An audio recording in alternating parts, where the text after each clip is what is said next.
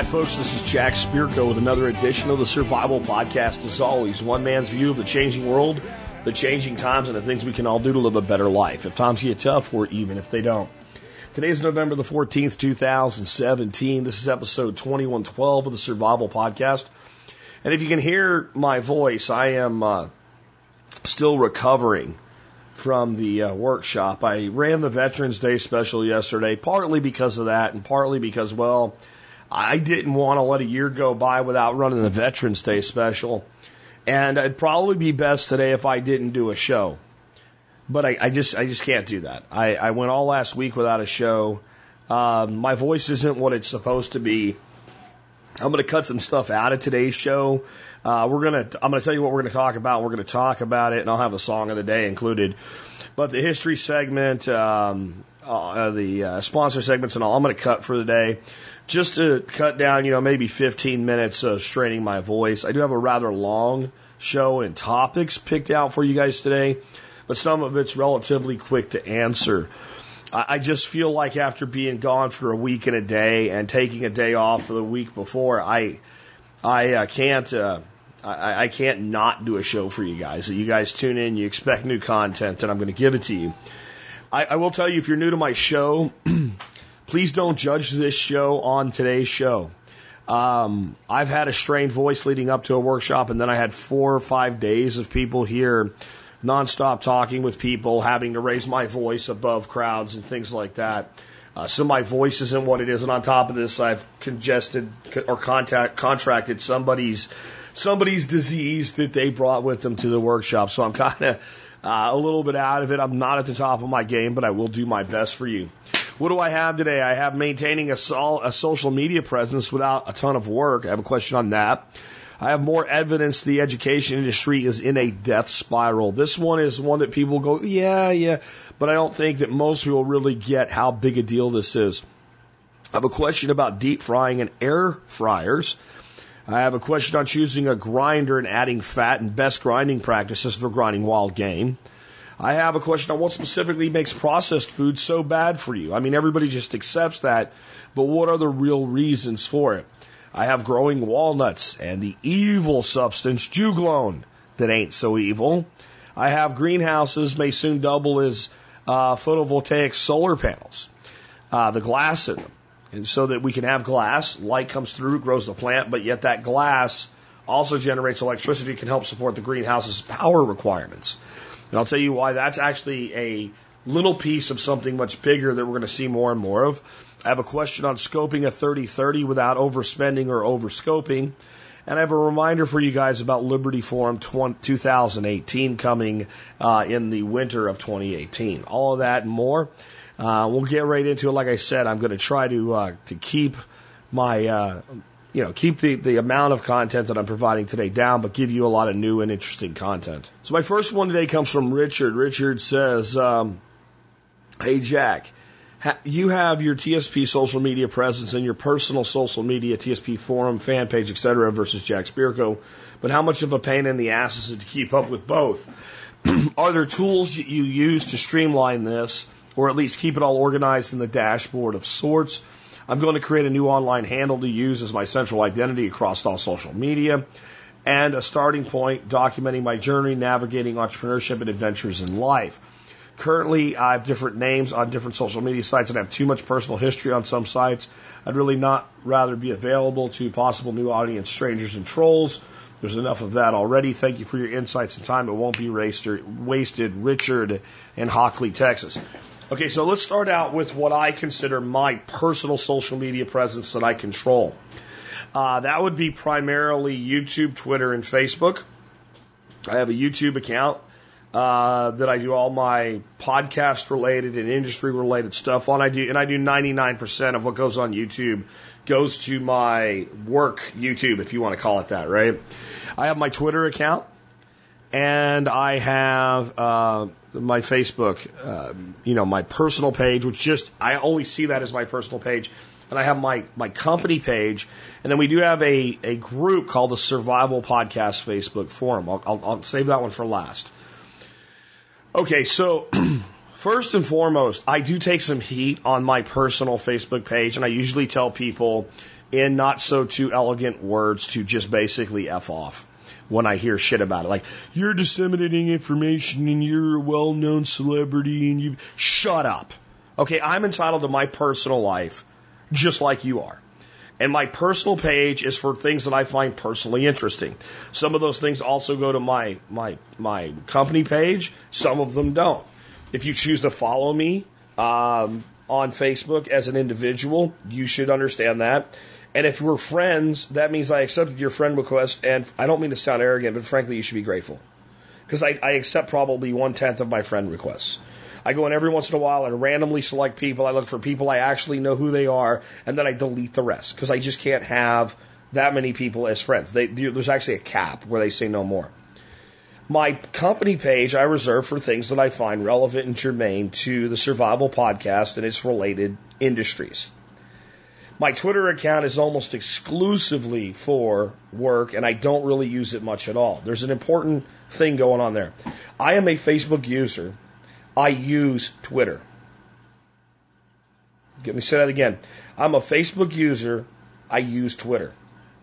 What I mean by that is I actually enjoy Facebook to a degree. I interact with a lot of people on Facebook completely independent of being the Survival Podcast.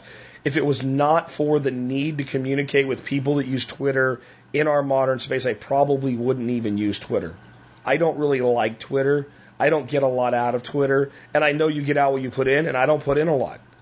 I tweet my stuff, and occasionally I notice somebody calling out to me or something, or I'll call out to somebody, but in the end, I find Twitter redundant. But other people don't, so I use it. YouTube I see as a funnel to bring people into the Survival Podcast communities. So I know that I'll reach people that I would otherwise never reach by having content on YouTube. And I do video content. I like to do video content. I like to share it with you. And it's the best platform as of right now to reach the largest number of people. And that's why I use it. Now, let's talk about how I use Facebook and Twitter.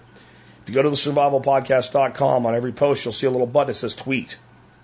When I'm done, I click that button.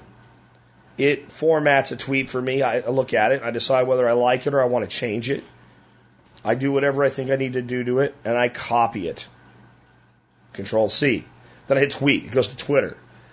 I'd say maybe one day a week I actually look at a Twitter feed. For the most part, that is all that I do. I put my content out on Twitter for people to use it, to share it, to follow it. That's why I do it, because people want it. I then go to Facebook, to my page, not my personal page. And I take that tweet that I copied, I hit Control V and I paste it in. This all takes about, I'm already done in trying to explain it, if I'm actually doing it. Sometimes I want to say a little bit more than Twitter gives me space to say. I'll add it in. I click share. Boom. It's on my Facebook page. That's happened. It's done. Then I share it to my personal page and I share it to the Facebook forum. And if it's very specific to another group, like if they would find it interesting, like let's say I reviewed something that's really a homestead product, I might share it to the regenerative agriculture group. And there's some other groups I'm involved in that I will share my own content to from time to time, but not chronically, least I'd be considered a spammer or a troll. Okay, I find most groups are totally receptive to you sharing your own content as long as you share, let's say, 5 things, non-yours, to every one that's yours, and maybe you're around a little while before you start sharing your own. Just saying. Now, where does that leave the Facebook forum? Again, I share it to my personal page and the forum, which is a group. I do not run, manage, or control the group. It is run, managed, and controlled by members of this audience that wanted a group to communicate with each other at a higher level than they can on a page. Now, if I was starting a new concern today, I would set up a page and I would set up a group. I would maintain control of the group. I would certainly seek to find people that were trusted to act as admins and moderators on the group because that saves you a lot of grief. I would promote the group over the page because I have like 5,000 people in the group and 110,000 people in a page, and I'll post something to the group and I'll have 200 comments on it. So I know a hell of a lot more than 200 people saw it, even though there's only 5,000 people in the group. I'll post it to the page, and it'll say like 800 people saw your post. Pay here to get more to see it. So why would I even bother with a page? It's another free presence. As you've already seen, posting to all of it is really fast. I mean, it's little like when I hit publish the show, it's tweet, copy, paste, tweet, Facebook, paste, okay? Modify, share to personal page, share to forum, share to other groups, and it all happens about that fast. Done. Right? So you might as well have that extra presence. But here's the bigger reason. I believe that you get much better results with some of your shares on Facebook with compelling pictures. And if you have a personal, or if you have a page, right, for your business or for your personality, and you post to that, you get the option to decide what image is associated with it, including an image that's not even on the article, which makes it share more, it catches more eyeballs, all that stuff. And you get more chances to clean it up when Facebook is being stupid and pulling the logo off the bottom of a page rather than the image that should be associated with the article. So that's how I do that. And it's actually really easy and really simple. And it matters. I'll also tell you that I think we're approaching an age where you're going to be able to look at a business, see what social media platforms are active on, and know when that business was founded. And it is a disadvantage for me. You don't see me using a lot of Instagram or Foursquare or a lot of other things that are Slack and stuff like that. I don't know how a lot of that stuff works.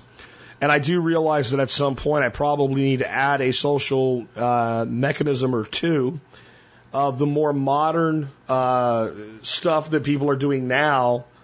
And the only reason I haven't been kicked in the ass hard enough to do it is because most people still use Facebook. Most people still have Facebook in their lives. And that means that I can reach almost anybody that's involved in social media at all on Facebook, and that's made it easy to rest on my laurels. But at some point, I'm going to have to branch out and add some additional social media stuff. I don't really mess with Instagram primarily because I'm not a heavy image-based guy. I don't do a lot of pictures. And the pictures I do are usually memes and shit like that just to annoy people. And I do stuff just to annoy people on Facebook, especially on my personal page. And if you don't like it on my personal page, don't be on my personal page. That's all I can say on that. Let's move on. So this next one is quite interesting, and it's bigger, I think, than most people would realize. It comes from Matt. Matt says, I'd love to hear your feedback on this article. It's at usnews.com. Basically, the University of Wisconsin is looking to absorb 2-year campuses into 4-year campuses, citing a 32% enrollment decline since 2010. It looks like the death blow to the administrative component of 2-year schools. So, normally I would read the article to you. There's a link to it if you want to read it yourself. But basically, there's 13 public universities in Wisconsin that are 4-year degree universities and 13 public schools that are 2-year community college type campuses. And what the president of University of Wisconsin wants to do is basically merge them, and initially anyway, it doesn't sound like the 2-year schools would close. They would be mated to like a sister school, and it would become like a branch of that sister school, and then it would be the case that if you went to University of Wisconsin, blah, blah, blah, community college, you would actually have your credits from University of blah, blah, University of Wisconsin, right? So you would have the 4-year school. That would make all your credits transferable, and it would make more courses available to you than would typically available in a community college. This all sounds great, except for the fact that that little reason why. The enrollment at 2-year colleges has gone down by 32% since 2010. 32%. What does that mean? Well, that means everybody's getting a 4-year degree. No, you notice they didn't say, we'd like to convert 1 or 2 of our 2-year schools into 4-year schools. Because we have so many more. No, they're not revealing the decline in enrollment. I've been through a number of cycles in my life, being in my mid-40s, that I think younger people maybe are not privy to. And I've seen this before in different businesses and industries across the globe. When you start to see consolidations within an industry, and I don't mean the big fish buying the little fish. I mean the fish eating itself. I mean the owner of a tank the owner of a tank of fish taking some of the fish out of the tank, basically, it only means one thing. It means that the industry itself or the sector is in terminal decline. And they always put a positive spin on it. We've looked out at our stores and realized some of them are not performing well, and we'll be consolidating operations into one administrative facility. And it's like in a couple of years, maybe the better part of a decade, that entity, that organization is gone. Or what's left of it is such a shell that it's no longer relevant, Kmart. I'm just saying something like that, right? And that's what's happening here. We're trying to make things better by cutting. It's like daylight savings time. When somebody told a Native American about daylight savings time, this old Indian, he said, only a white man would think you can get a longer blanket by cutting the bottom off the blanket and sewing it back on the top of the blanket. You don't get more by merging these schools together. And it also cites an aging population. It says that the aging population of Wisconsin is projected to grow by up to 90%, while there's a decline in the number of college-age kids. Translation, millennials, younger Gen Xers, and mid-Gen Yers are not having children in very large numbers. The demographic bomb is also hitting here. All this is the symptom of the larger disease. The modern education system is outdated and it's obsolete. And it is only the government that's kept it alive. If the modern education system, and I don't care how cheap you made it, but if it tried to function like it does right now, without government, without compulsory education K through 12, without a massive amount of government propaganda into everybody needs to go to college and education is priceless, etc., and without an incredible, absolutely incredible subsidy in the form of government guaranteed student loans, our educational system would have collapsed a long time ago. And people would say, see, that's all we need to do. No, for the better. For the better. We live in a world today where the average 16-year-old kid with purple hair and a nose ring has more computing power in their back pocket in the form of an iPhone than the entire bank of computers that were used to put a man on the moon in 1969. The concept that with that much technology, we are still using a mid-1800s methodology for teaching students is ridiculous.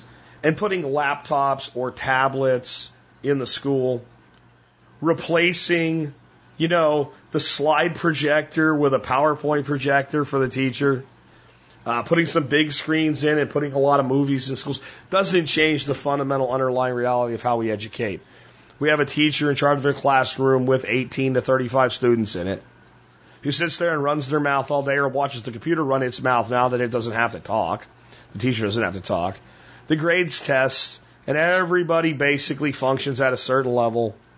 And we can only go so fast and we can only go so slow, and we have to push them through in a time frame.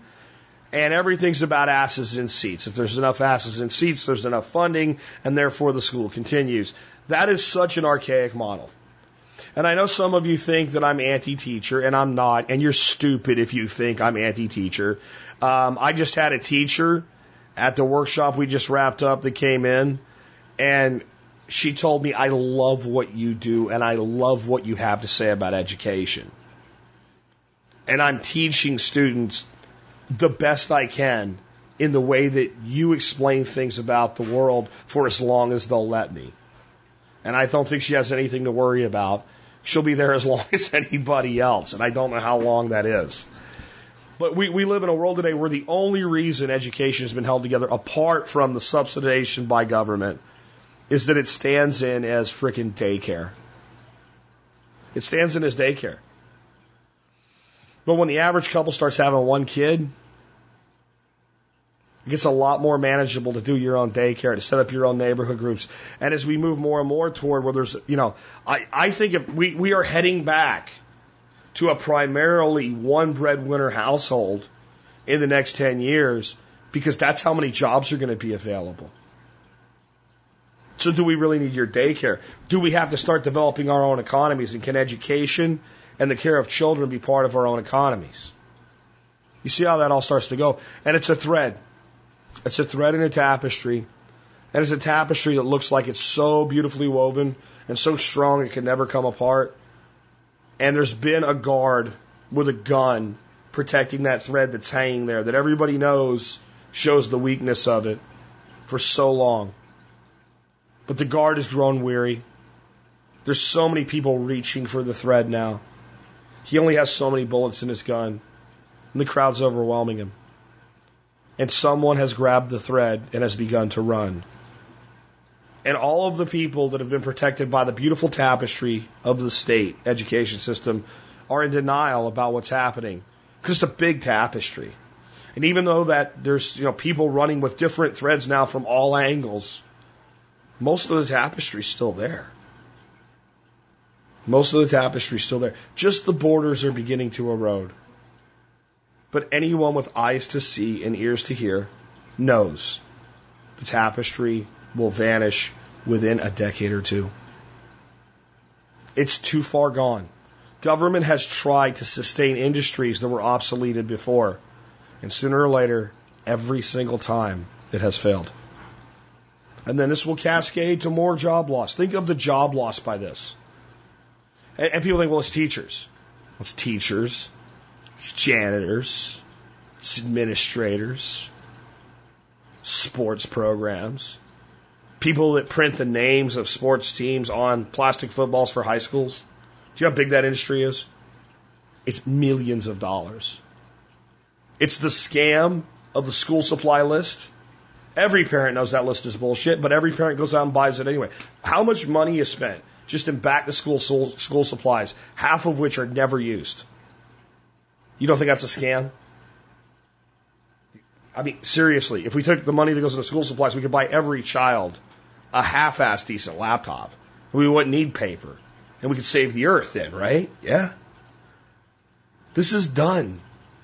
When you see an industry consolidating itself by choice, you're watching what in essence is a reverse stock split.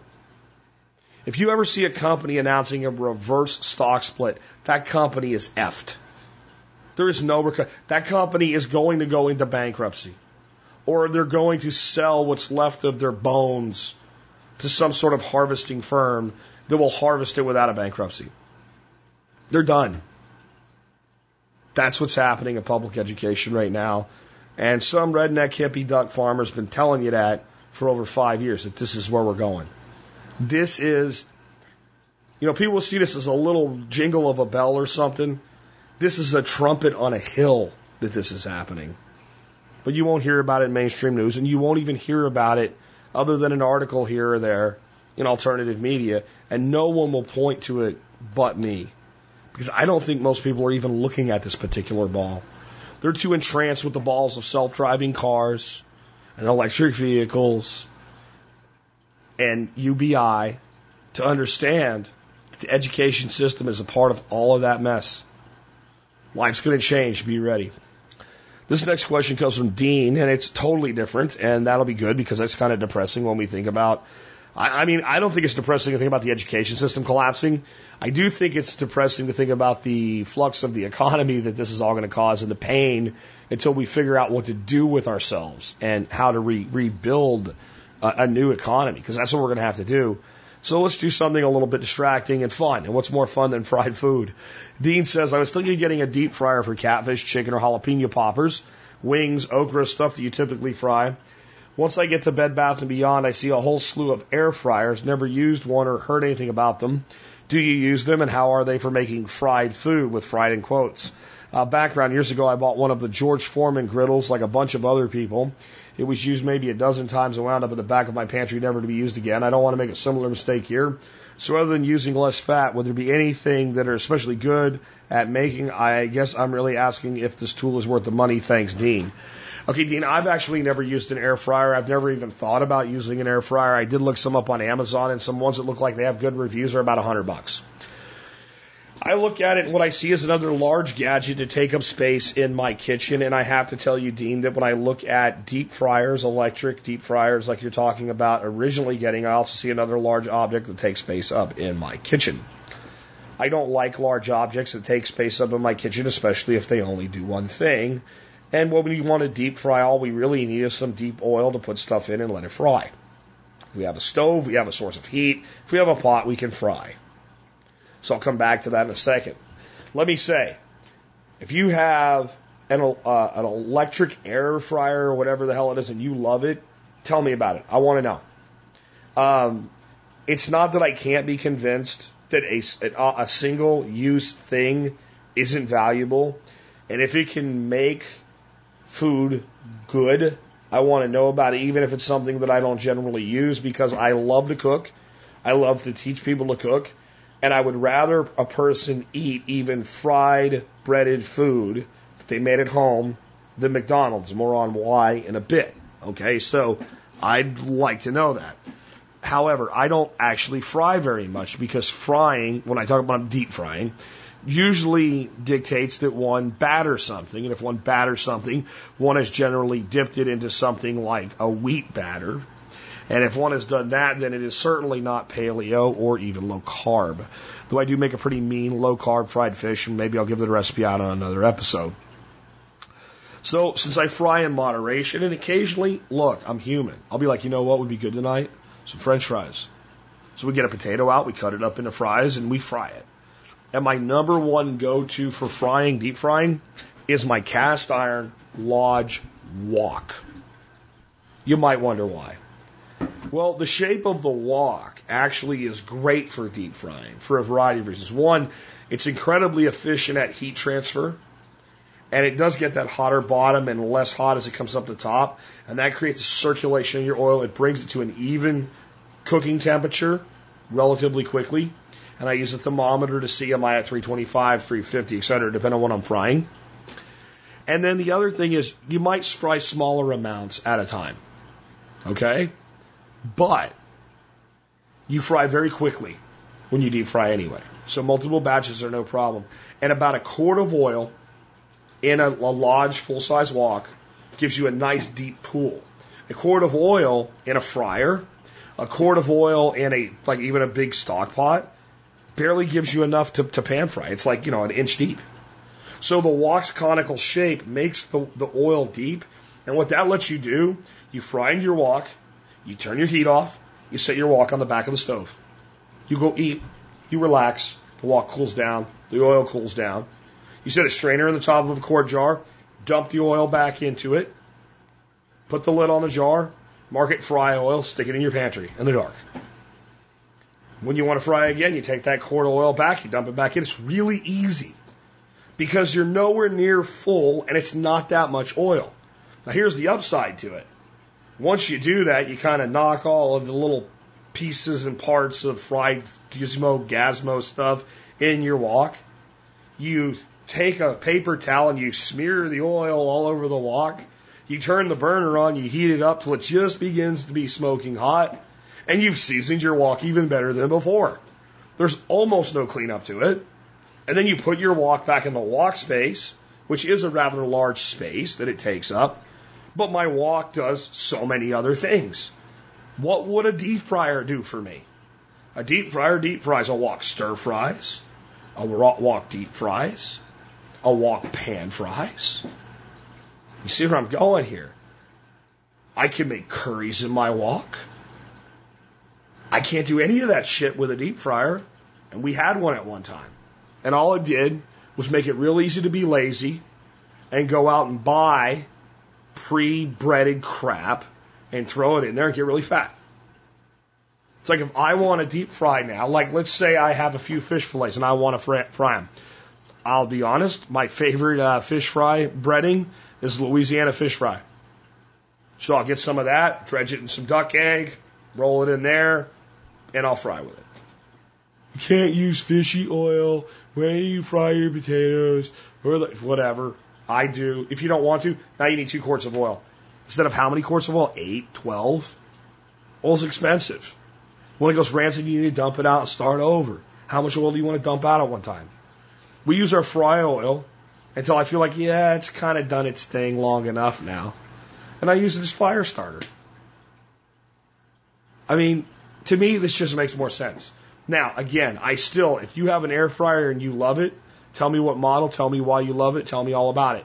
But my advice in general for deep frying is get a wok, learn how to use a wok, and use your wok for deep frying.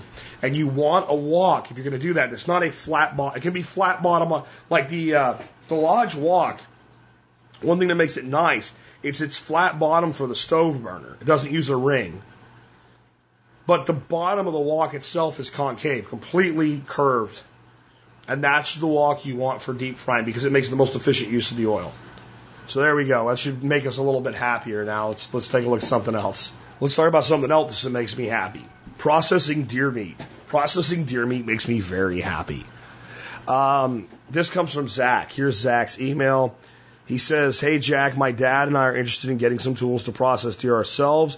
Our plan is to keep the back strap and the tenderloin for steaks and shish kebabs. With other meat, we'd like to grind it to burger and sausage. It is our understanding, because we never actually have done this ourselves, that we need some cow fat to grind into burger and pork fat into the sausage. If that's accurate, what would you recommend for doing this? He'd like to spend $300 to $400. Do you have any secrets or tips for us? I seem to remember you mentioned partially freezing meat so it grinds better. I also want to try biltong. Thanks for your time, the show, and hopefully your response." Zach. Zach's a great question, formatted very well, where I know exactly what you want to know, and I can do the best I can to help you. Other people should follow your example in your question. Bottom line up front, details that are specific. Great job. So let's start off talking about the grinders I would recommend. I had a pretty decent grinder, and I was going to upgrade to a grinder that I'm going to recommend that you consider at your budget at the top end, and you can even come down from it a little bit if you find it to be pushing the edge of your budget. It is the Cabela's commercial grade 1 horsepower grinder, and it is awesome. I've used this grinder one time. It's $500. So, I think you said $300 to $400 there. You can get the 3/4 horse one, which is one step down for right about $400.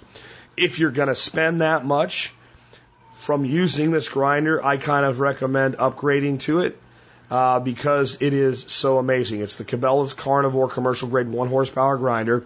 I have a link in the show notes. If you want to save a little bit of money and go with the 3/4 horse, I think you'll be happy too. I used Kevin Keegan's. I ground 140 pounds of pork with it in about 20 minutes. It took more time to get the meat into the grinder than to get it to come out of the grinder. It was that awesome. The other thing I would say though is because I'm not a big believer in spending money you don't have to spend. Okay, so how many deer are you going to process? If you're going to process 3 or 4 deer a year, I might do this. If you're going to process 2 deer a year, I would not spend $500. And I was going to do it. Well, my other pretty good grinder had to go to Grinder Heaven. And to be fair, it was like a grinder I had bought at a swap meet like 20 years ago. God knows how long it had been since, before it got there. So they don't make it anymore. And when I went to Grinder Heaven about a year ago, I decided that I just would grind meat with my little cast iron hand crank grinder. And I went through a process that I still continue to this day some, and that is a lot of times I don't grind meat at all. I cut up all my cuts of meat, and I'll talk about that in a second. And all the stuff that would be burger, I trim pretty good, and I put in 1 pound sacks as cubes, and I mark it stew meat. And then if I want to take that meat and grind it, I can always grind 1 pound or 2 or 3 pounds of meat at a time. But if I did that with 30 pounds of meat, and all of a sudden I decide I want to make deer stew, well, that's nice. That's really nice, but you can't put it back together. So unless I'm making a lot of ground meat for a specific reason, I tend not to grind it all at once. This year I ended up in a situation I didn't have time to mess around.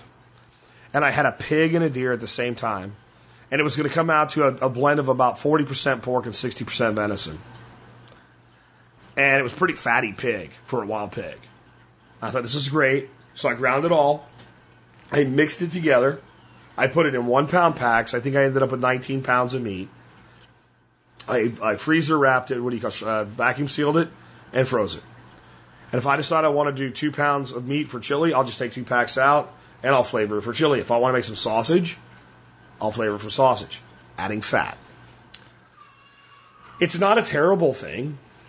It's also not necessary depending on what you're going to do. If you're going to make a true sausage, I would recommend adding fat. Here's one easy way to add fat. I knew this guy up in Arkansas that shot about 15 deer a year. He made a lot of ground meat. He bought all of his beef at Sam's Club because they don't have Costco in Arkansas. Gee, I wonder why. And he would buy whole ribeyes to cut ribeye steaks out of, which would save him money. And there'd be a big fat cap on that. So he'd take his knife when he was getting ready to cut up his steaks, and he'd cut a big old hunk of that fat cap off. Probably get 2 pounds of fat. He'd cube it up. He'd throw it in a vacuum seal bag, vacuum seal it, mark it as what it was, throw it in the freezer. Whenever he would go to grind deer meat, he would just say, let's see if I want 10% fat, and I have 20 pounds of deer meat. I'll take 2 1-pound packs of beef fat out, and I'll grind it. We'll talk about the whole frozen thing in just a minute. And he'd grind his beef fat into his deer meat. When I was a kid, what we always did is we went to just the plain old grocery store. And unlike my Arkansas redneck buddy, instead of a pure fat edition, we did a fatty pork edition. We would just buy pork butt roast, which was about the cheapest pork you could get. And back then, it was really cheap. It was like 69 cents a pound back then. And the butcher would grind it, because they actually had real butchers at grocery stores that did real butchering, would grind it coarse if you wanted it, fine if you wanted it, etc. So we never ground pork. We would go down, we would say, we're going to make 30 pounds of sausage or 30 pounds of meat, so we want 25% pork addition. So then we'd work that out 2.5 pounds to 10, 7.5 pounds, so probably buy 8. Right in the neighborhood of 8 pounds of pork butt roast. So we'd probably buy 9 because there's usually bits of bone in there and stuff. And they'd say, well, you want us to, we'll just, he'd bring it out. Here it is. Well, where's the bones? Oh, you're going to throw those away. No, you're not. Bring me my bones, right? I paid for them. And they bring us the bones and we make stock or give them to the dogs or whatever. And we take that, we would grind our deer meat and mix that in, and we would make burger or sausage. And we did that as a matter of course. So it didn't matter if I was making burgers, I mixed pork butt in. If I was making sausage, I mixed pork butt in. If I was doing ground deer meat to put in the freezer to take out and do something with later, we put pork butt in. My buddy up in Arkansas, he puts beef fat in all the time to add fat, because you got to have it. This gets me to one of the places as I become more sophisticated with my cooking, to a realm of bullshit that I think is self-made. I can take plain old deer meat, grind it up, add a little salt and pepper, make a burger, put it on the grill, cook you a deer meat burger, and you will eat it and you will think it was fantastic with no added fat at all. Why? Because there is fat in deer meat. It's probably in the neighborhood of 7% overall. You don't see it, but it's there. Any animal with that much protein has to have a certain amount of fat or it will die. There is some fat on a deer. It's tallow. You can't eat it. Freeze it. Put it through your grinder. Mix it in your freaking deer meat. It tastes just fine. So when I'm butchering a deer and everybody's cutting everything off, I cut off the bigger pieces of tallow and I either render them and then strain them into a jar and use it for cooking and other things, or I cut it into pieces and I throw it right in with my cubes and I grind it right into my deer meat. And I do the same thing with pigs because tallow is fat. Okay? So that's how I do it. I don't add fat anymore unless I decide I want to make a specific sausage that calls for a specific amount of added fat. And then I'll do it. Which means now, even when I grind my meat in a 1-pound package, I put them in the freezer. If I want to make sausage, I'll take it out, I'll defrost it, I'll mix some fat and other seasonings into it, and I'll make sausage. But I can take that pork deer mixture out.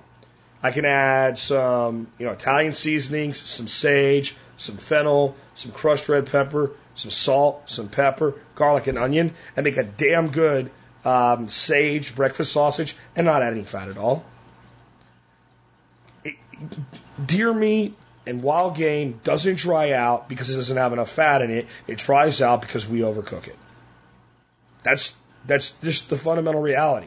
And adding fat can allow us to overcook it a little bit and not dry it out. But it can't prevent us from drying it out if we still completely overcook it, if that makes sense. So that's my approach. You can add any fat you wanted to. Freezing the meat. I buy these big meat tubs. I think they're like 11 or 12 gallon gray tubs. We get them at a place called Bessemer Market or Bashir Market or something like that. It's like a wholesale food thing that a lot of small restaurants use and all. You don't have to have any kind of paperwork. There's restaurant supply places. You can probably find them just about anywhere. But they're big, kind of Rubbermaid like food grade tubs.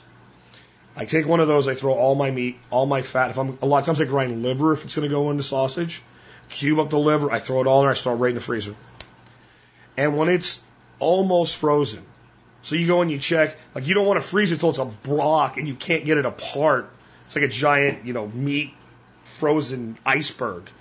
When you can still pull it apart. And I'll even do this, like I'll go through it, and like if a lot of it's kind of hard frozen, I'll pull all that out, stick it in another tub, and I'll leave the stuff that's not quite as frozen as I like in there while I start grinding the first batch. And by the time I'm done with that, that'll have gotten a lot more frozen. I've reduced the volume.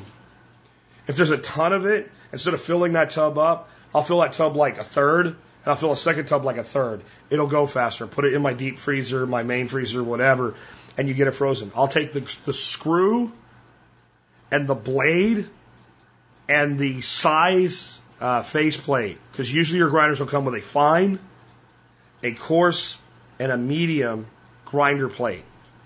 Because the screw pushes the meat through, the blade cuts the meat into small pieces, and the plate that the blade goes up against has different size holes in it, and that determines what size gets extruded through and how fine or coarse your grind is.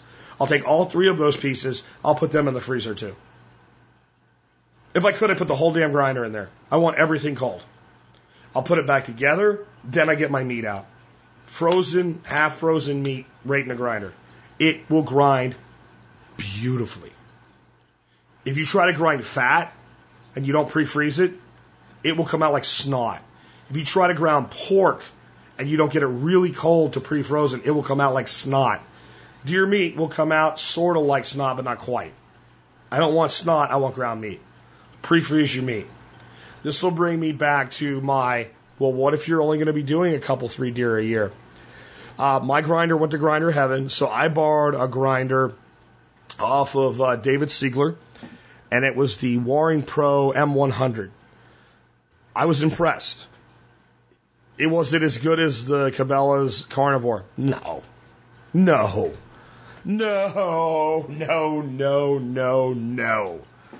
But I put about 19 pounds of meat through it in probably about 15 minutes. A little more than a minute a pound. I'm not willing to pay $500 to go faster if I'm only going to use it a couple times a year. So I found the closest Waring Pro grinder to that model they still make. And it looks like it's identical. It's the Waring Pro MG105. It's like $58. So I got a $500 grinder that's like borderline as good as a commercial grinder where you drop your deer off. And I got a $58 grinder with free shipping on Amazon Prime that's damn good enough to grind, 10 to 30 pounds of meat at a time, especially if you do everything I just said. Which one do you think I'm going to buy? If I end up with 20 acres of my own land and I'm accidentally dropping deer into my freezer by accident throughout the year and I have to grind 10 deer a year or 15 deer a year, if Dorothy starts filling out her deer tags, right, when she doesn't hunt, you get my drift, I'm going to step up to like at least the 3/4 horse Cabela's for $400. If I'm going to be grinding a couple, 3 deer a year and maybe 1 or 2 pigs, I'm going to stick with the Waring Pro. That's my full philosophy on that. But let me just make sure that you don't get confused all this. You can add pork fat or beef fat to deer at any ratio that you please.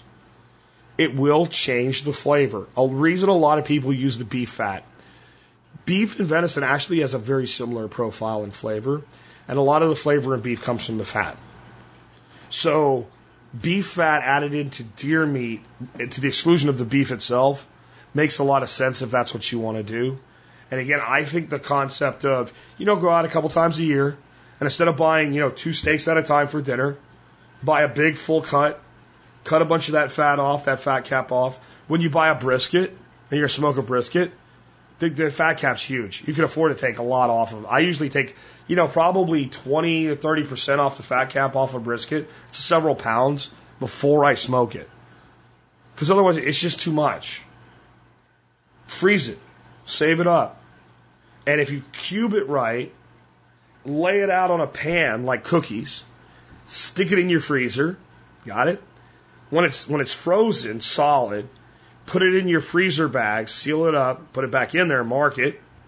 When you want to grind it, you can leave it completely frozen because it'll be in pieces small enough to fit in the grinder. It'll grind gorgeously. Gorgeously. You learn a lot from Arkansas rednecks, even if you're a Texas redneck. With that, let's take another one. So this next question comes from, let's see, that one was Zach. So this one is from Stefan. Stefan says, what is it specifically about processed foods that make them so bad for you? Details in a lot of your shows, you talk about how processed foods are all unhealthy. I would like to know more specifics. It doesn't logically make sense that processed foods are inherently bad just because a machine made them instead of a human. I assume it's something to do with the chemicals and preservatives used, but I'd like to know more. Which chemicals are the worst offenders and exactly how do they do their damage to the body? Thanks for what you're doing, man. I love the show. Stefan, this is a well thought out logical question. I applaud you for it. And you're like halfway to the answer all by yourself, because processed food doesn't mean that it was made by a machine, even though most processed foods are made by a machine. When I and other people are giving dietary advice and we rail against processed foods, trust me, it's not the machine we have a problem with. It's the things that the machine is putting into the food, and specifically the things that are done to the food to make it shelf stable. Very, very important. Before I go into this, I have 9 specific reasons that I personally feel processed foods are bad for people and should never be consumed. I'm not going to say I never consume any of them. Okay? And when we talk about the 9 reasons, it'll become abundantly evident as to why, i.e. they taste good. In some instances, anyway. But to drive this point home with the thing that I'm going to lead off on, I want to play for you a piece from a guy named JP, and he has a YouTube channel called Awaken with JP, and probably his most successful component of that channel is a little series he calls Ultra Spiritual Life, where he's very sarcastic. He'll make a case for something while actually making a case against it. And I don't really like everything he does or agree with every opinion he has, but man, in this case, I am completely on board, and I love the way he explains, our current nutritional advice around fats and vegetable oils and things like that. So let me go ahead and let you hear this. Listen up. The American Heart Association recently announced that coconut oil is bad for you. I'm a little angry that it took them this long to tell us. Before I found out, I was so misinformed that I spent years accidentally being healthy from eating coconut oil. I feel like an idiot. But I appreciate the American Heart Association for telling me I was mistaken all this time. You know what? Coconut oil is so terrible for you that even talking about it is bad for your health. So I'm going to make this brief. If there's one company whose advice I want to follow when it comes to eating fats, it's the American Heart Association. Under the American Heart Association's watch, it's estimated that 1 out of every 2 Americans will get heart disease in their lifetime. That's like if they were a skydiving instructor and 1 out of every 2 of their students gets a malfunctioning parachute and dies. That's the exact skydiving instructor that I want to take lessons from. I mean, they're a way better instructor than those who have 2 out of every 2 students die. And besides, 1 out of every 2 being taken out, that basically just weeds out the bad students. The French are known for eating high levels of saturated fat, yet they're the country with the lowest rate of heart disease. This just goes to show you one thing. The French are snobs. They just turn their noses up at our American ways. It's so disrespectful. The American Heart Association is American, so don't you dare question their integrity, because nothing corrupt happens in America, especially in the food industry, and really especially when there's big money involved. The American Heart Association earned $774 million in revenue in 2014, and I think it's safe to assume that most of this money is spent on corruption security prevention strategies, which basically means we can trust them blindly. And if you don't think that you can stop thinking for yourself and trust the noble business people at the American Heart Association, then you don't like America. And that would mean you're a terrorist. Hashtag W. Bush. Hashtag what would Bush say? Now, there's a little unfair confusion because of the fact that for years the American Heart Association endorsed food products with hydrogenated oils and trans fats with their heart-checked logo. These trans fats are literally the worst thing for your heart. And given that the American Heart Association pretends that they never gave people the worst possible heart advice, it means they have enough integrity to act like it never happened. I think that's called the Mandela effect. Because coconut oil obviously wants to kill you, what kind of fats does the American Heart Association recommend? Vegetable oils and margarine. Obviously. I enjoy consuming vegetable oils because they're incredibly unstable and they cause a tremendous amount of inflammation and free radical damage in my cardiovascular system, which is great for me from what I'm told to tell myself. But let me amp it up for you. I'm going to show you the exact science of how vegetable oils are healthy for your heart. I made this diagram myself. Number one, the U.S. doesn't grow much in the way of coconuts, so there's not much money to be made in the currency of coconuts, given our mostly non-tropical climate. It's raining right now. Number two, but the U.S. does have untold amounts of farmland that's great for growing corn, soy, and canola.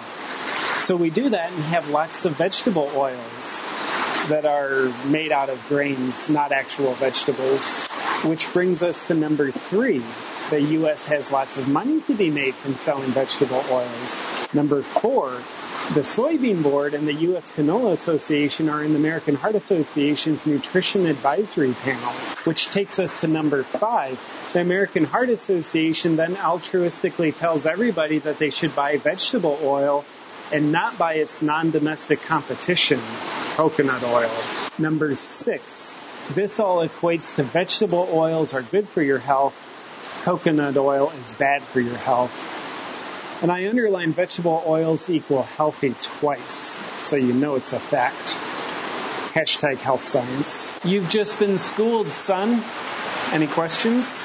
And now you can conform better to thinking what you're told to think about dietary fats. Okay, I brought that humor in so that I could talk about this and not have it be like snore boring. I'm back in health class in high school or something, because I want to start out with the fat issue, because it's one of my biggest concerns with processed foods. So to understand the whole issue with fats, and one of my 9 reasons is that processed foods are often high in trans fats or processed vegetable oil. Before we can get into that, we got to kind of understand what fat is and how it's derived. There's 3 fats in nature. And a lot of things have some of both or a little bit of both or what have you. But the first one is saturated fat. And it's the one that gets the biggest bad rap in nutritional advice from government, which you just heard how ridiculous that advice is. But it's butter, lard, animal-derived fats. Coconut oil also is mostly a saturated fat. It has actually some monounsaturated and some polyunsaturated, but its dominant fat comes from saturated fats. Those, I believe, are the most inherently healthy fats for human beings to eat, because they are the ones that we would most eat in a natural diet, i.e. animals. That would be where, if we went back to living like we did before the dawn of modern agriculture, almost all of the fat intake we have would be from animals. Then there are monosaturated fats, and if you think about this, they come from things like olives, which in themselves are a food. Also, canola oil is a monosaturated fat, and I see these fats as healthy fats as well. And though I hesitate to recommend canola oil because of other problems with canola that I'll leave out for today. Then there's what's called polyunsaturated fats. These are the ones that get an even more screwed up rap because of a misunderstanding about them in our world today. And these are mostly your omega-6 oils that come from things like sunflower and safflower oil, and omega-3 oils that come from things like fish and flaxseed. And a lot of people say, well, 6 is bad and 3 is good. No, you need balance of the two. They're both essential fatty acids or EFAs, and we need both of them in our diet. What we don't need is, let's say, 3 times as much omega-6 as omega-3. You want to get much more close to a balance there. Well, we have these 3 great types of fats that all have their own place in the world that do good things for the body in the right ratios. But when we're going to make a Frito and it's going to go in a bag and it's going to sit on the shelf and they want it to be crunchy 8 months from now and not taste rancid, there's a problem there. All of these fats stored unrefrigerated or without certain other things done to them become rancid. And if we're putting them into something that's supposed to be crunchy, will become soft and mealy. So they came up with a process called hydrogenation. And what they're doing is they're forcing a chemical addition of hydrogen into omega-6 polyunsaturated oils to make them hard at room temperature. And that's primarily to make them cheaper and less perishable as a substitute for butter and crispy bread products and things like that. Other things they do this with are cottonseed oil, palm oil, soy oil, and corn oil. But you could do it with any polyunsaturated oil. You can hydrogenate it. If you look on the label of just about any processed food, you're going to see partially hydrogenated palm, soy, corn. You're going to see that there. So that's in your processed foods. This stuff is incredibly damaging to the body. It's basically what JP was saying. Well, you gave people the worst possible dietary fat, advice that you could possibly give them for years, and then just pretend that it never happened. That's what he's talking about, right? So processed foods are high in trans fats and processed vegetable oils. Not because they hate you, but because that's how they make the food last. The next one is it requires less energy and time to digest processed foods. Generally, since they're highly processed, they've had a lot of fiber removed from them. Your body's able to digest them more quickly. Therefore, they create spikes in blood sugar. Therefore, you're more likely to be hungry faster. Because your body uses less energy to process them because they've already been partially processed, you get a higher caloric load, and it's led to an epidemic of obesity. Next, kind of tying in with that, they're low in fiber. For what they are, specifically high carbohydrate foods. Let's go back to, like I said, if you were living naturally and deriving food from the earth, that almost all the fat you got would be animal derived, or if you were fortunate enough to live in certain areas, you might get very good healthy fats from things like avocados and olives and some nuts. But you're only going to eat so much nuts in the wild. I'm sorry. There's an energy curve there's a certain amount of effort it takes to harvest nuts. And they're only available certain amounts of time, and they only last so long in storage. But in all of those instances, there's some mitigation to how much you can have, leading you to a natural dietary path that most of your fat comes from organ meats from animals and marrow from animals, which is where humans got not all their fat, most of their fat prior to the dawn of agriculture. And that's what we evolved to do. Well, it's almost like nature knows what it's doing. And one of the other truths is that if you're eating any high carbohydrate food in nature, you would not be refining sugar out of sugarcane or beets. You would be eating something like fruit. And while fruit's not huge in fiber, it has a significant amount of fiber to go along with the carbohydrate. When there's fiber taken in combination with carbohydrate, it slows down the body's absorption of the carbohydrate. This reduces insulin spikes. This reduces insulin response. This has as a natural buffer against developing insulin resistance. This keeps glycogen levels at a reasonable level in the blood to balance insulin levels and leads to overall health. Processed foods, we strip all of that fiber that acts as that natural buffer out. Think of it like a pH buffer in soil. If we're growing something in a pure hydroponics environment, we have to be really careful about the pH of the water. If we grow it in soil, it's much more forgiving because the soil acts as a natural buffer. just as fiber acts as a natural buffer for carbohydrate insulin spikes. Next is most processed foods are low in nutrients. So it's not just that they're processed, they have all this shit in them. It's that they've stripped so much out, you're eating empty calories.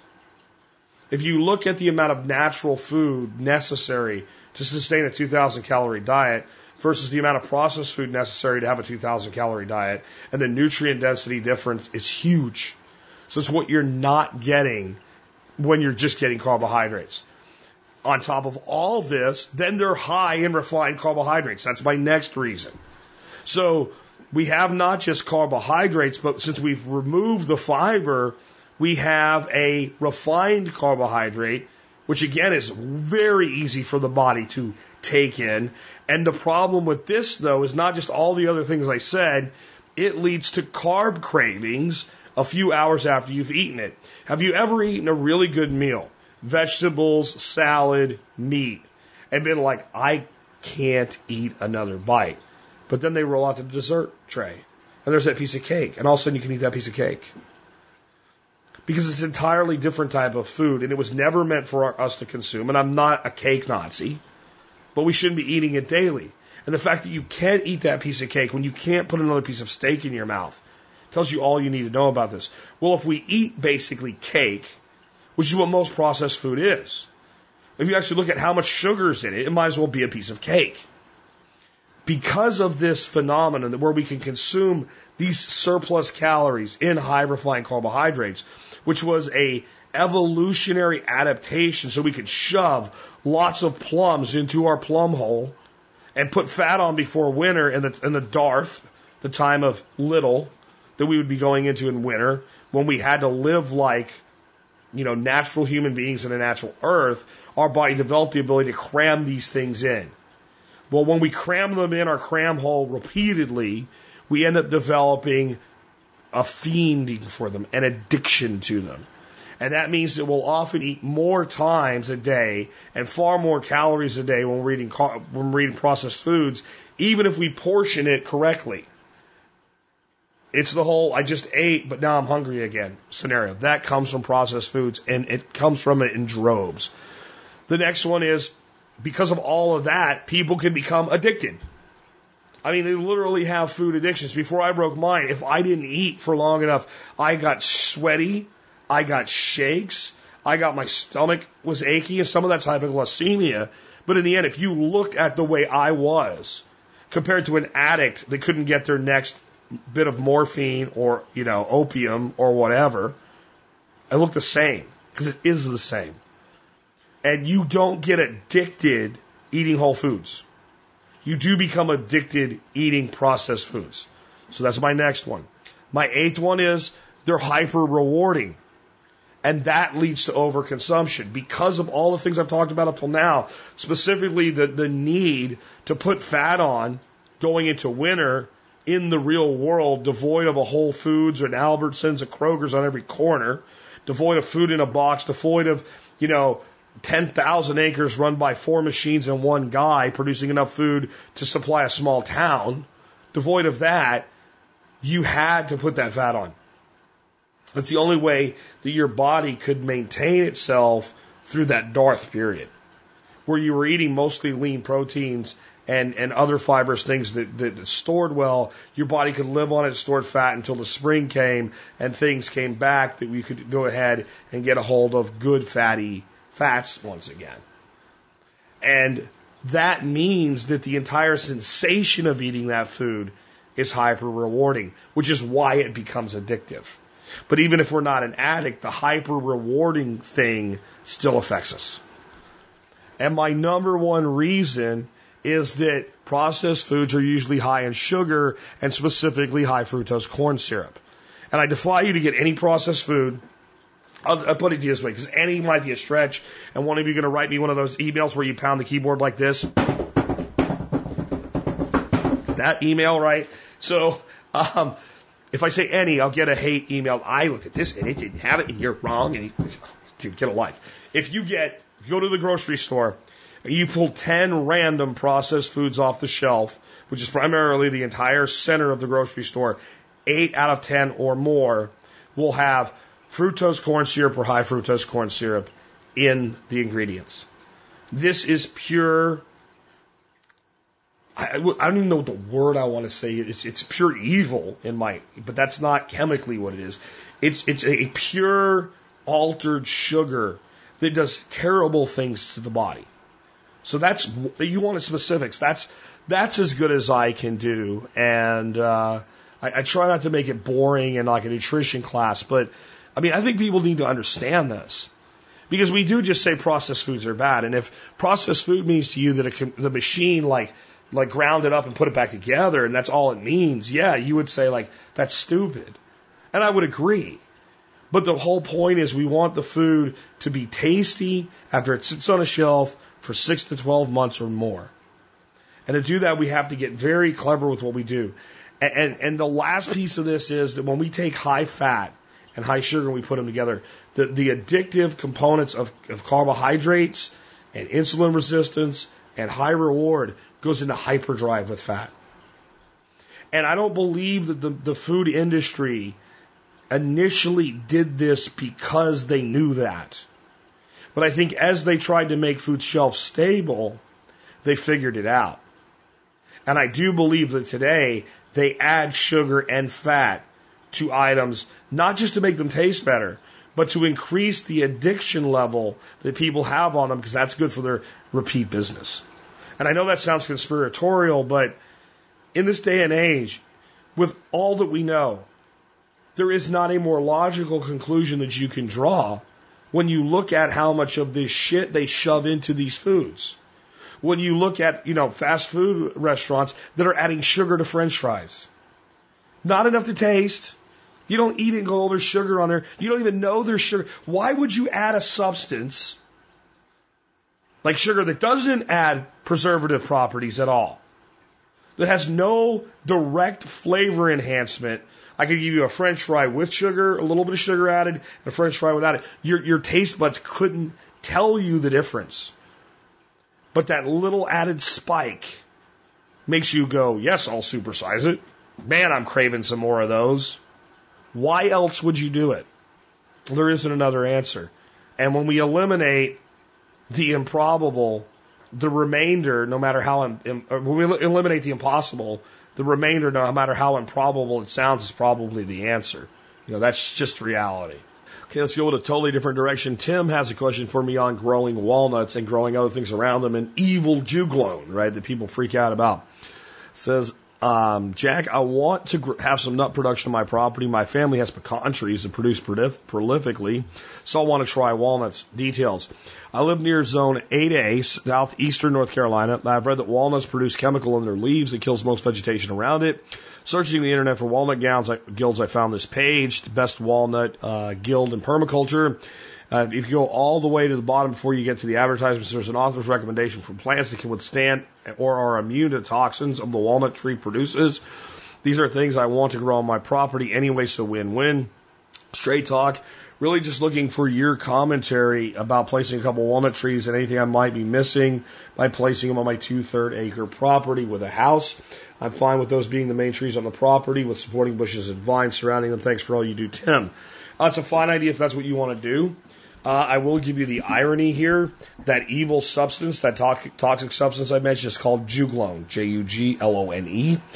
It is what makes the tree part of its family, the Juglonous family of trees, which includes walnuts and hickory nuts and butternuts and pecans. Yes, the very pecans that your family is growing also contain this same evil substance that is so over-concerned with that I just don't understand. Now, it is true that different Juglonous species, or family I should say, produce different levels of juglone. Probably the most prolific producer of this substance is black walnut, and mostly it is produced heavily in black walnut husks and leaves, especially as the leaves change color, fall to the ground, and release that chemical. Let's talk about this toxic chemical. Is it really toxic? And what is its real purpose? It isn't to be evil. And in the northeastern woods, there's tremendously large forests with black walnut and hickory and what have you. Butternut is part of them. And yet there's all kinds of things growing in that forest. What they actually do is they retard the growth of competing species so that that tree can get up to canopy height and dominate the canopy. It is a competitive advantage, just as oaks do with certain amounts of tannins, although they affect less of other vegetation around them than Juglonus species do. And I always found this to be overblown because here's the reality. Where I grew up with my grandparents in Pennsylvania, we had 5, count them 5, very large, beautiful black walnut trees that were kind of like there was a big bank. It was from a stripping hole, so they had dug out dirt way back and piled it up on the back border of the property. And my grandfather had gone and planted from seed black walnuts, all like right at the base of that hill, all the way down the property, 5 of them, spaced out pretty far. And then just to the left of that, as you were looking from the house, there was a nice flat spot below the driveway. And that's where we had our roughly 2/10 of an acre garden. It was surrounded by black walnuts on, I'd say 2 sides, really, kind of like flanking it. And there was lots of grass and clover and things like that. And yeah, there was a little bit of bare ground right underneath the walnut trees at times of the year. But even with that, in the peak of summer, some of the clover and stuff got in there and grew right up along the walnut tree trunks. And our tomatoes were so big you could hit somebody in the face with them and knock them out. And our peppers were huge, and we grew more cucumbers than my grandmother could can. We grew so much squash that we were the people that actually did put it in your car if you didn't lock the door. And all these plants that are we had a beautiful asparagus patch, pretty close to the walnut trees. Asparagus is deathly afraid of juglone, and they all lived and did well. Why? Because there was a lawn between them, and they weren't dropping their leaves straight into the garden, and that's about it.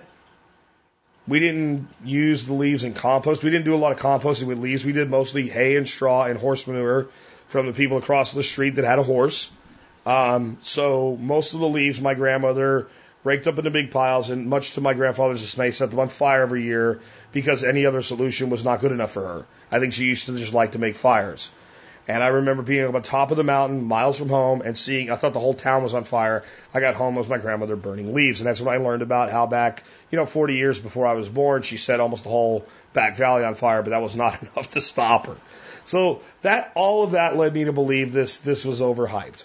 And if you planted a juglone tree over your garden so it was dropping leaves and husk directly into your garden, or somehow you created nutrient flows that directly pushed it into your garden, that would be bad. But otherwise, you should just relax.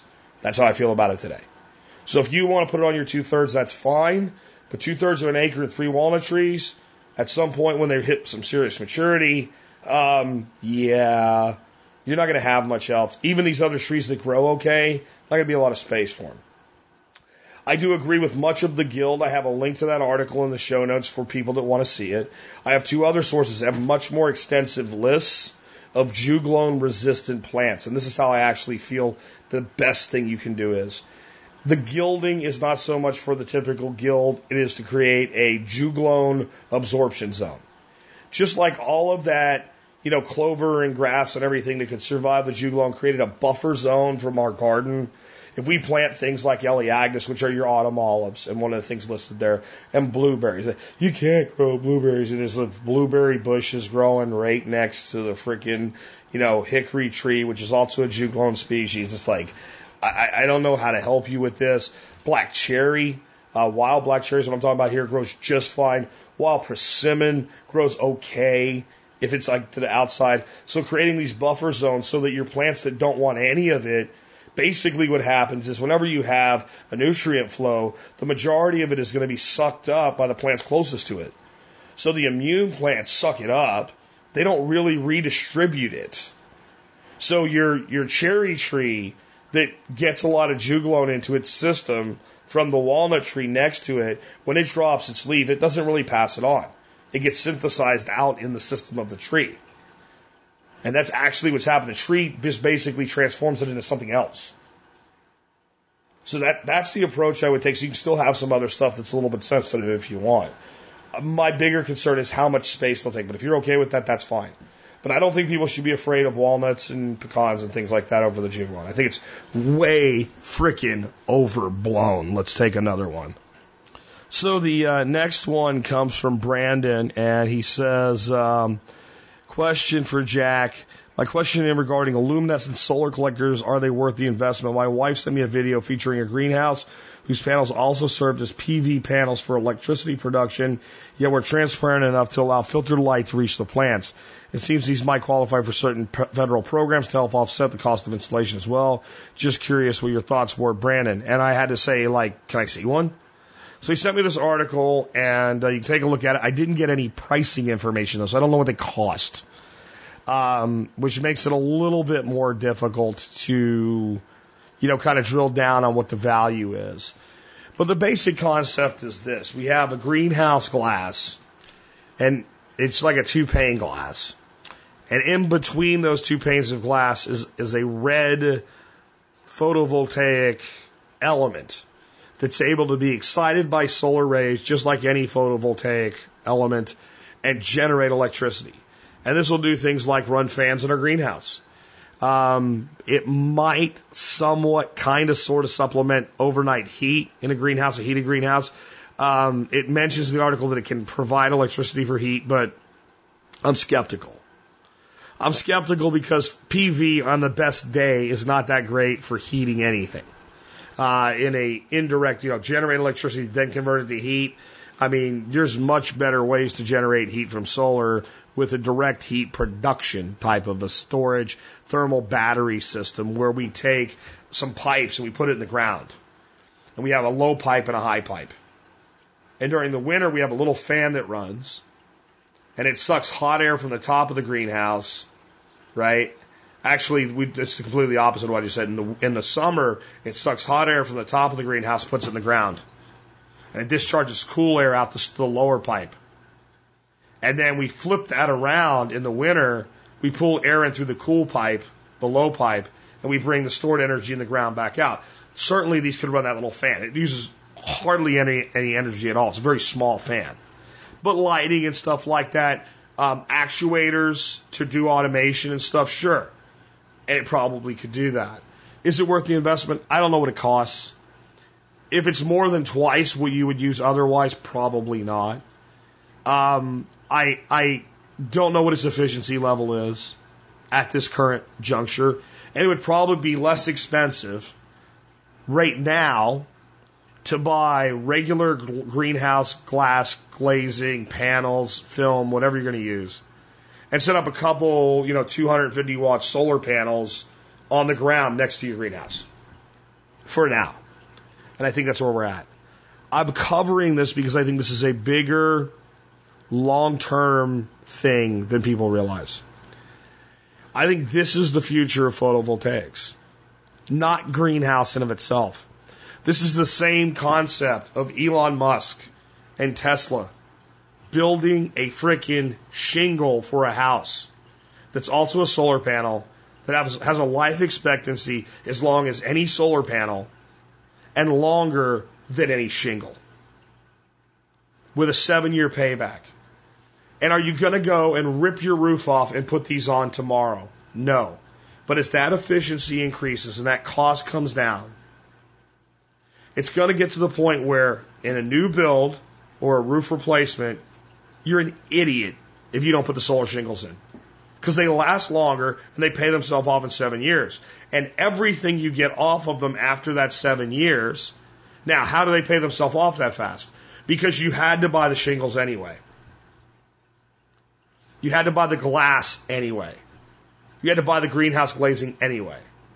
And they're already developing technologies like this for our big industrial buildings, that those big shiny mirror-like windows that we like to look at and amaze ourselves at what we can do also do this. And this is the future of solar.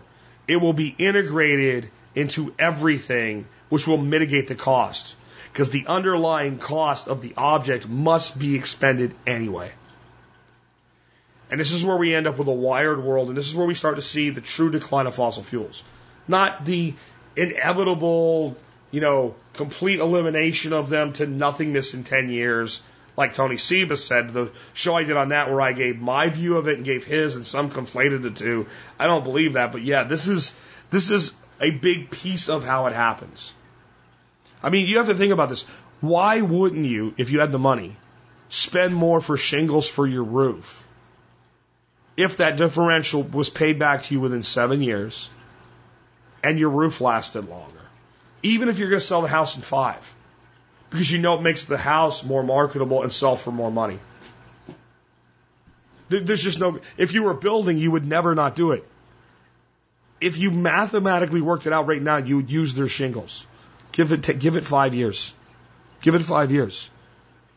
They will push the price to maybe 20% more than cheap, tar shingles. And at that point, why would you ever, even if you didn't have the infrastructure, you're putting a new roof on a house, just go ahead and put those up there. They last longer anyway. And someday we'll hook up to them. So I don't know that the greenhouse is going to. Now what's interesting is this article says, for some unknown reason, a large number of the plants that they grew didn't just grow as well as with regular greenhouse glass, they grew better. Well, I can tell you why. Because plants like filtered light. And they're filtering out the wavelengths that the plants really don't use.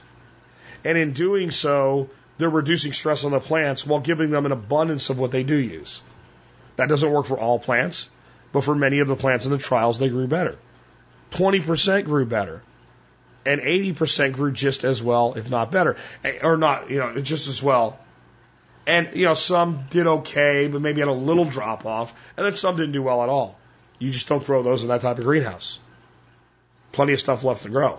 Stuff that grew well, tomatoes, cucumbers, lemons, limes, peppers, strawberries, basil. Look at your produce section. See what percentage of that is. Yeah, this is going to be the future. I don't know that it scales to the home user now. If you want to get back to me, Brandon, with the cost versus what you're considering and the specs of the actual product you're considering, then I can do it as a financial decision for you. Right now, I can just tell you the overlying macro view of it.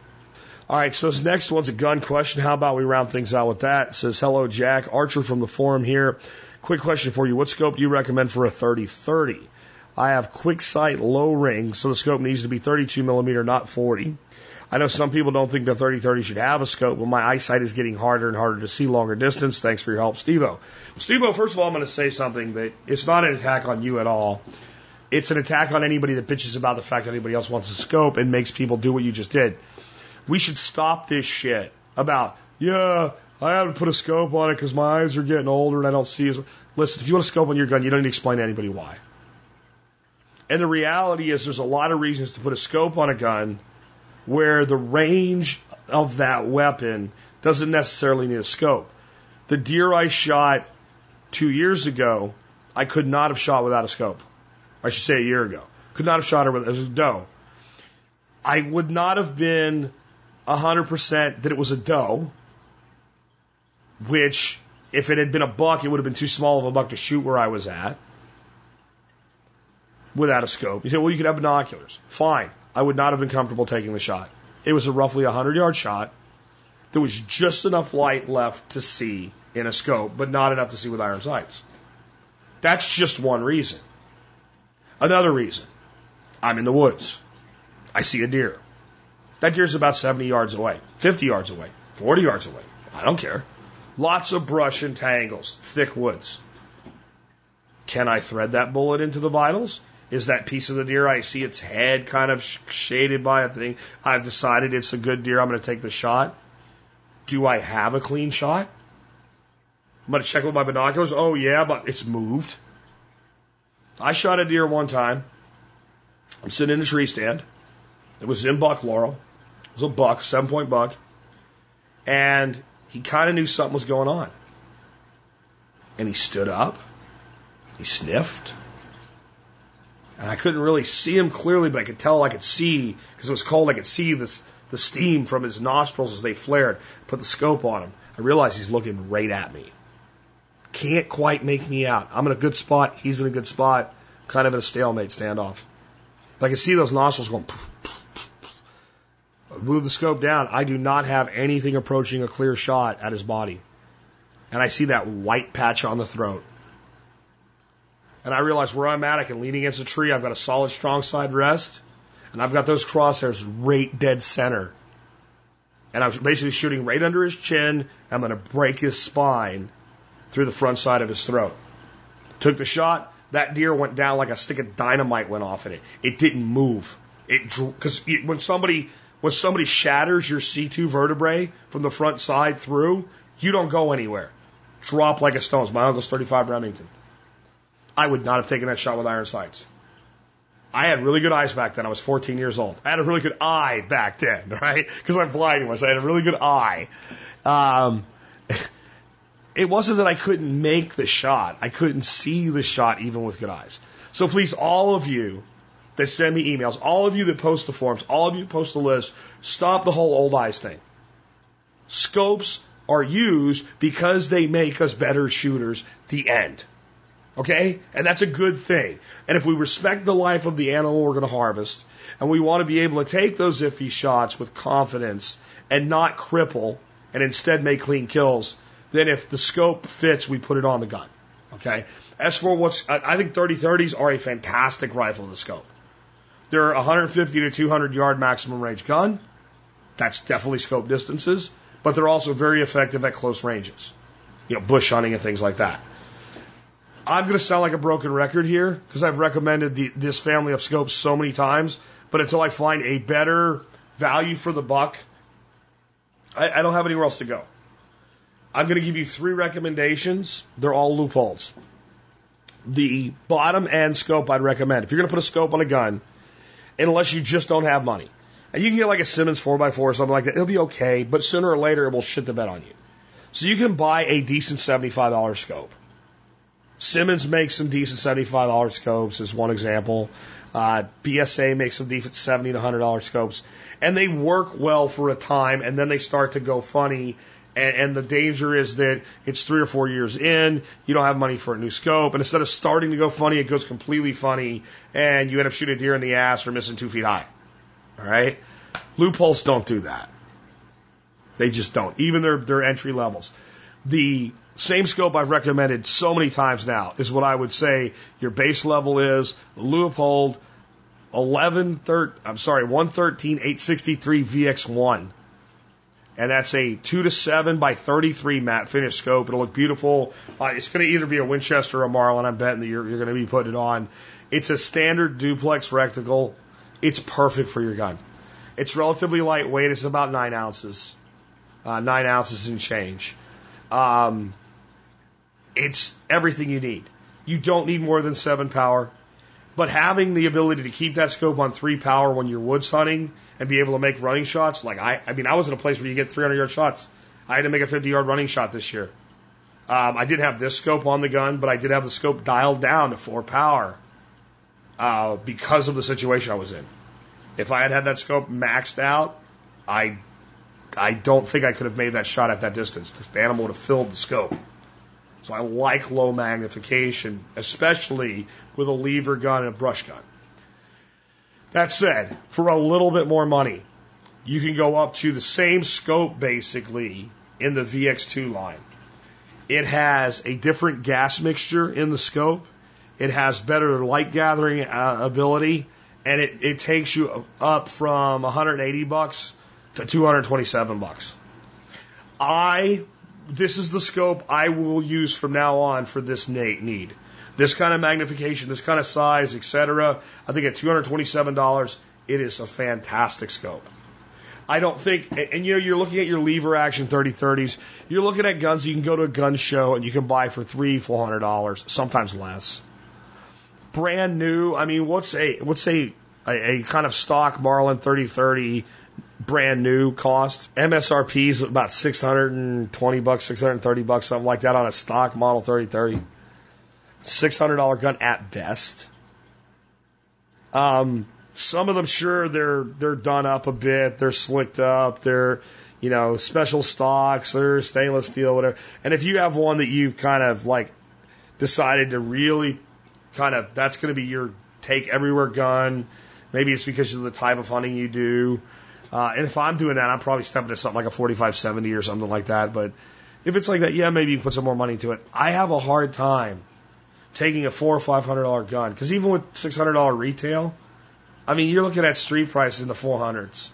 How do I take a $400 gun, put a $1,000 scope on it? You know, especially if I have more than one gun, and I have lots more than one gun. But I will make that step up to that $227 on the VX2. And I think that's kind of like my top end if I just want a scope. However, I do have one other loophole to recommend for you. They don't make this, from what I can see, in a 2x7. They only make it a 3x9. But they make it a 3x9 with the smaller 33 millimeter objective that you do want on your 30-30. Let me say something about that. If somebody said I have to stick to a 30 millimeter objective because of my mounts, and the gun was a gun that really would benefit or not really change in benefit by going to medium or high rings, I'd say don't be married to your rings. Right? Go to higher rings if you want to. But a 30-30, 35 Remington, those types of lever guns, straight stock, you want your head down tight, you want that low scope. So I want to stick to that lower profile scope. They make a VX2 ultralight for $287. So that's like another $60. If you're willing to spend up in this $300 range, I'd really consider this for a lever gun. Ultralight, what's it save you? It saves you about 1.5 ounces. This scope weighs 8 pounds, 8 ounces. Why do I say I would do this, though? When you scope a lever gun, you have to understand you're scoping a gun that even though now they make them designed so it's easy to put scopes on them, the pattern of that gun was never meant to have a scope. And it was never designed with balance in mind to have, a 0.5 pound sitting back on the receiver, even though they do just fine with it. I'm not necessarily saying I would pay an extra $60 to cut 1 ounce of weight off my rifle. But with a lever gun, I might, because it's going to balance better. So I would pick between those three. And I can't do any better than to tell you if it was my 30, if I had a 30-30 right now, sitting upstairs, what would I do? I would spend the extra money and buy the ultralight scope. However, if money was in question at all, I would go with one of the other two scopes, and I would never breathe a complaint. My .357 Magnum rifle, you know what's sitting on it? The VX1, 2x7, which is what I shot that doe I was talking about with. Just fine. Just fine. Had it to do again, I'd probably go to the VX2 just for the additional light gathering. Probably wouldn't pay the extra $60 on top of that for the ultralight. But if I decide to put another one of these scopes on my 44 mag rifle, which right now is running iron sights, I'd probably do the ultralight. The 3x9. I would actually really like to see an ultralight, affordable loophole in a 1.5 to 5 power. But the ones I've seen not only are heavy, even though they are a smaller scope, they're heavy with the bell to the rear, and to me, they just blow the balance of a lever gun to shit, which is a shame because that's one of the great things about lever guns is how they balance. Not only do they have that weight, the weight is distributed over the hammer to the rear of the gun. And it's just, I had one on that 44. It wasn't a loophole, but it was a similar scope. I believe it was made by Redfield. It was really a shotgun scope, but it was almost, when I looked at the specs of the loophole, I was trying to find one for you. It was so similar, and I so didn't like it. That's why that gun doesn't have a scope right now. I can't in good conscience recommend it. And I have links to all of those in the show notes. If you want the ultralight one soon, it says there's one available on Amazon, so I'd go ahead and get it. But if you don't get it now, you'll know which one it is. And by all means, I love selling stuff on Amazon because flatly it makes me money. But once you know exactly what I'm talking about, if you can get a better deal at your local sporting goods shop or whatever, go ahead and do that. Don't wait on it in stock because you want to buy it through my links. Go ahead and get it from your local store. This final one will be really brief. Comes from Jeff, and Jeff says, "Hello, Jack. You mentioned that you're going to be a speaker at the 2018 Liberty Forum, and that discounts would be available for TSP listeners. Do you have any additional information about this? Do you have any additional info on this? I haven't heard about it in a while, and I'm interested in reserving tickets soon. I would love to hear your speech, Jeff. Jeff, I actually, when I got this email from you, I realized with getting ready for the workshop and all, I had kind of let that slide. And even though I've been talking to them, I haven't kind of pushed like, hey, because I basically said, I will promote the shit out of this for you. And they said they would give me a discount code, not for MSB, for everybody. And I emailed them this morning when I decided to put your question in the show, and we'll hear back from them. I would say that I don't know how big a discount. They're doing early bird tickets right now, and I'll have a link in the show notes where you can get your tickets if you want to. They're doing the all-inclusive ticket for $289, and they're doing general admission for $129. So they may kind of cut something off of the cost, but since they're doing early bird, I bet you this is discounted. And they may be holding out and giving out discount codes until the early bird goes away. So you may want to go ahead and get it. I don't know that it'll be that big of a discount. I don't really know. But again, I also would feel bad if you didn't get a discount and it was significant. So I don't know what they're going to do. Probably 10% off or something like that. But hopefully I'll hear back from them today. As soon as I do, I will make the code public and I will begin to promote it more aggressively. I do want to kind of throw out, man, this is going to be, I think, like the best Liberty Forum ever. One of the things I did, and whenever you do this, no matter how sure you are of the person you're doing it for, you're taking a risk. Because I approached the organizer of the 2018 Liberty Forum, which I guess I should point out, Liberty Forum is a function of the Free State Project in New Hampshire. It's probably the largest and best Liberty Conference in the United States. It's done in February in New Hampshire. This year it's going to be February 8, 9, and 10 at the Radisson Hotel in Manchester, New Hampshire. And I will be there speaking. I will be doing 4 presentations. I will be doing a keynote. I will be doing a mini keynote, which I still need to know exactly what that is so that I get it ready for them. I will be doing a straight up discussion on, or a presentation on a subject. And I will be doing a panel discussion on making podcasting profitable. And one of the things I said is I want to help.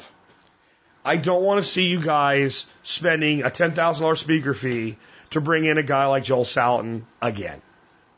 Not because, I love Joel. He's one of my heroes. But honest to God, as a speaker, Joel comes in, he does his speech, he does a book signing, he collects his money, and he leaves. No harm, no foul. That's what you want to do. But I'm like, man, you know what? People don't come to this just for the talks. They come to this to network, and they come to this to meet these people. When they see people's name on a docket, they're like, I want to go there, and I want to meet Jack. Or I want to go there, like the one year I was there, I keynoted opposite, the other keynote speaker was Tom Woods. I want to go there and I want to meet Tom Woods. And Tom Woods, to be fair, hung out. When he was done talking, he hung out. He didn't hang out in the bar much, but he was there. If you wanted to talk to Tom Woods and you didn't get to, it's because he was there and you didn't go talk to him. So, one of the people that I brought in this year that I think is going to be just fantastic there is Vin Armani. And I wasn't sure, would he be that guy? Well, I just had him at my workshop. He was that guy here, so I can't see him not being that guy there. So Vin's going to be there. I'm going to be there. There's some other people that are going to be there. I tried to bring Doc Bones and Nurse Amy in. They were totally okay with having them. They've elected to go do SHOT Show. I personally am not of the opinion that that's a better play for them financially. But if they get one big reseller out of it, it probably is. But I think they would do more for their brand there, but that's their choice. Kind of sucks because they're really close friends. Amy would be there to hang out with Dorothy. Since they're not going, it looks like Dorothy's not going to go to Liberty Forum. So she'll be able to stay here and take care of our farm. So I guess that's good, except I won't have my wife for, half a week. That's bad. Because that means I don't have her. And I love having my wife with me. But it's going to be great. And I've done a lot to try to kind of build this up for them to where your main guys are not going to walk away at the end of their talk and not talk to anybody. I'm a guy, I hang out most of the time. Honestly, if I'm not listening to another speaker, if I'm not speaking myself, if I'm not giving an interview, I go to the bar. I go to the bar because you can find me there. We can order drinks. We can hang out. And that's a good place to talk and bullshit. And that's what I'm there to do. I'm there to be with you guys. If you could hear my voice, I didn't present that much at my workshop. I did 3 panel discussions, but there's a whole panel each time. And I did a property walk. And I still sound like this. Why? Because I spent every minute that I could while people were here sitting down, talking to people, hearing their stories, giving them my advice, because that's what the F you're supposed to do. And I'm actually kind of totally disenfranchised with most of these big liberty conferences, speaker this, get together that, blah, blah, blah here, spend $1,000 to fly there, plus $500 on tickets, and here's 10 people like from Fox News or whatever they be, and you can't talk to them for more than 10 seconds. And I understand as a personality, I get it. Man, when I did Permaculture Voices 1, I said I was going to come back for 2 with a shirt that on the back of it said, "Not while I pee." Because I literally had people following me into the men's room and telling me about their project or asking me their question while I was taking a piss. And that's too much. And I understand that if you're a really big name, and I'm not that big a name, but if you're a really big name and there's 1,000 people that want to talk to you in 2 days, there's no way you can talk to them all. But you can make the effort. You can make the effort for people that didn't just spend $500 or $200 or $300 for a ticket. They took time off of work. They had to get a hotel. They had to travel. They had to disrupt their lives because they wanted to meet somebody. They wanted to shake their hand. They wanted to look them in the eye, and they wanted to say, "Hey, what do you think about?" Or, "Hey, thank you for what you've done for me." And honestly, speakers that don't make time to do that, I don't think they should be speakers.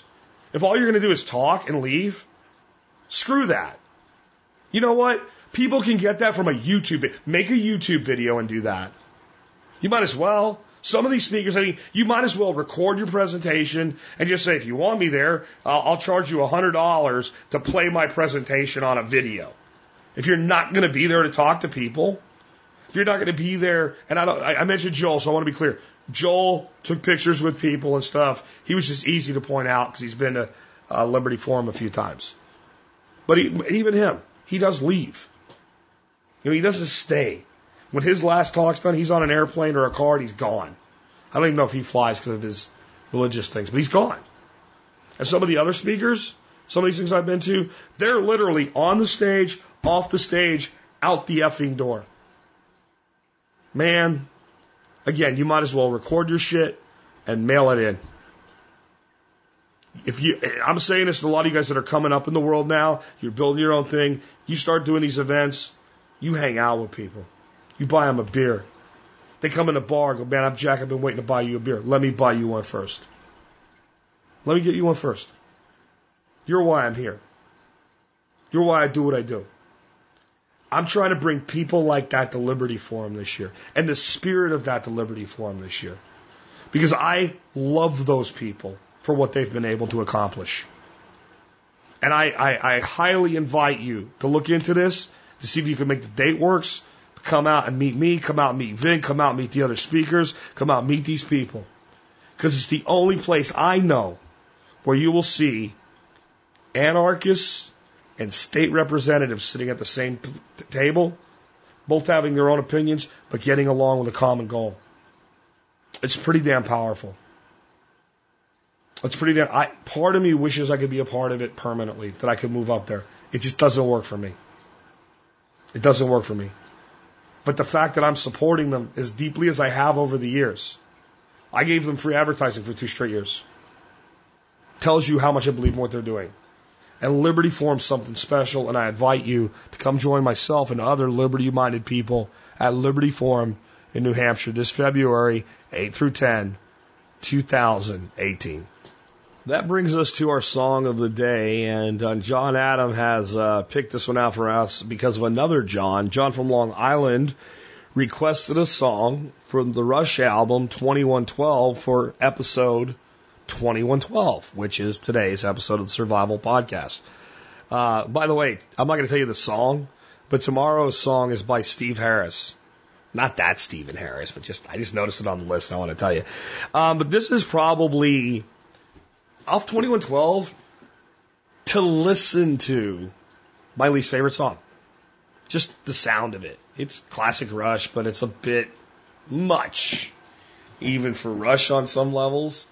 But it's probably my favorite song in its meaning and what it means and what the lyrics are.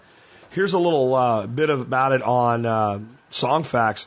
According to Rush drummer Neil Peart's book Traveling Music in the mid-1970s, the band was driving to a show in downtown Los Angeles at the Shrine Auditorium, and Neil noticed some graffiti splattered on the wall. Freedom isn't free, and this was adapted for this song. Now, that terminology, freedom isn't free, has been adapted in the modern world to basically commercialize the military. It's become a marketing slogan.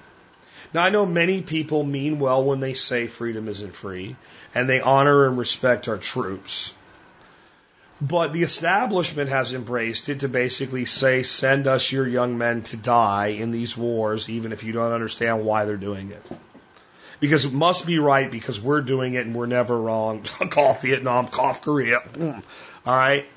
You know, just as some concrete examples of places we really screwed things up. And I won't bring, I know people are saying, well, in modern world, we've got plenty of, yeah, but you know what? People haven't come to grips with it yet. I think Vietnam is the perfect war to point out that we can be wrong. Because most people have emotionally detached from it enough now to go, yeah, we were wrong. Yeah, everything that we did was basically a screw up there. And the men that died and didn't come home never had to die and not come home. And the people whose lives were ruined never had to be ruined. And freedom isn't free has become a marketing slogan because it's true to sell a lie. Well, I'm happy to tell you that's not how it's used in this song. This song, when it talks about freedom, is talking about the freedom that I talk about every day on this show.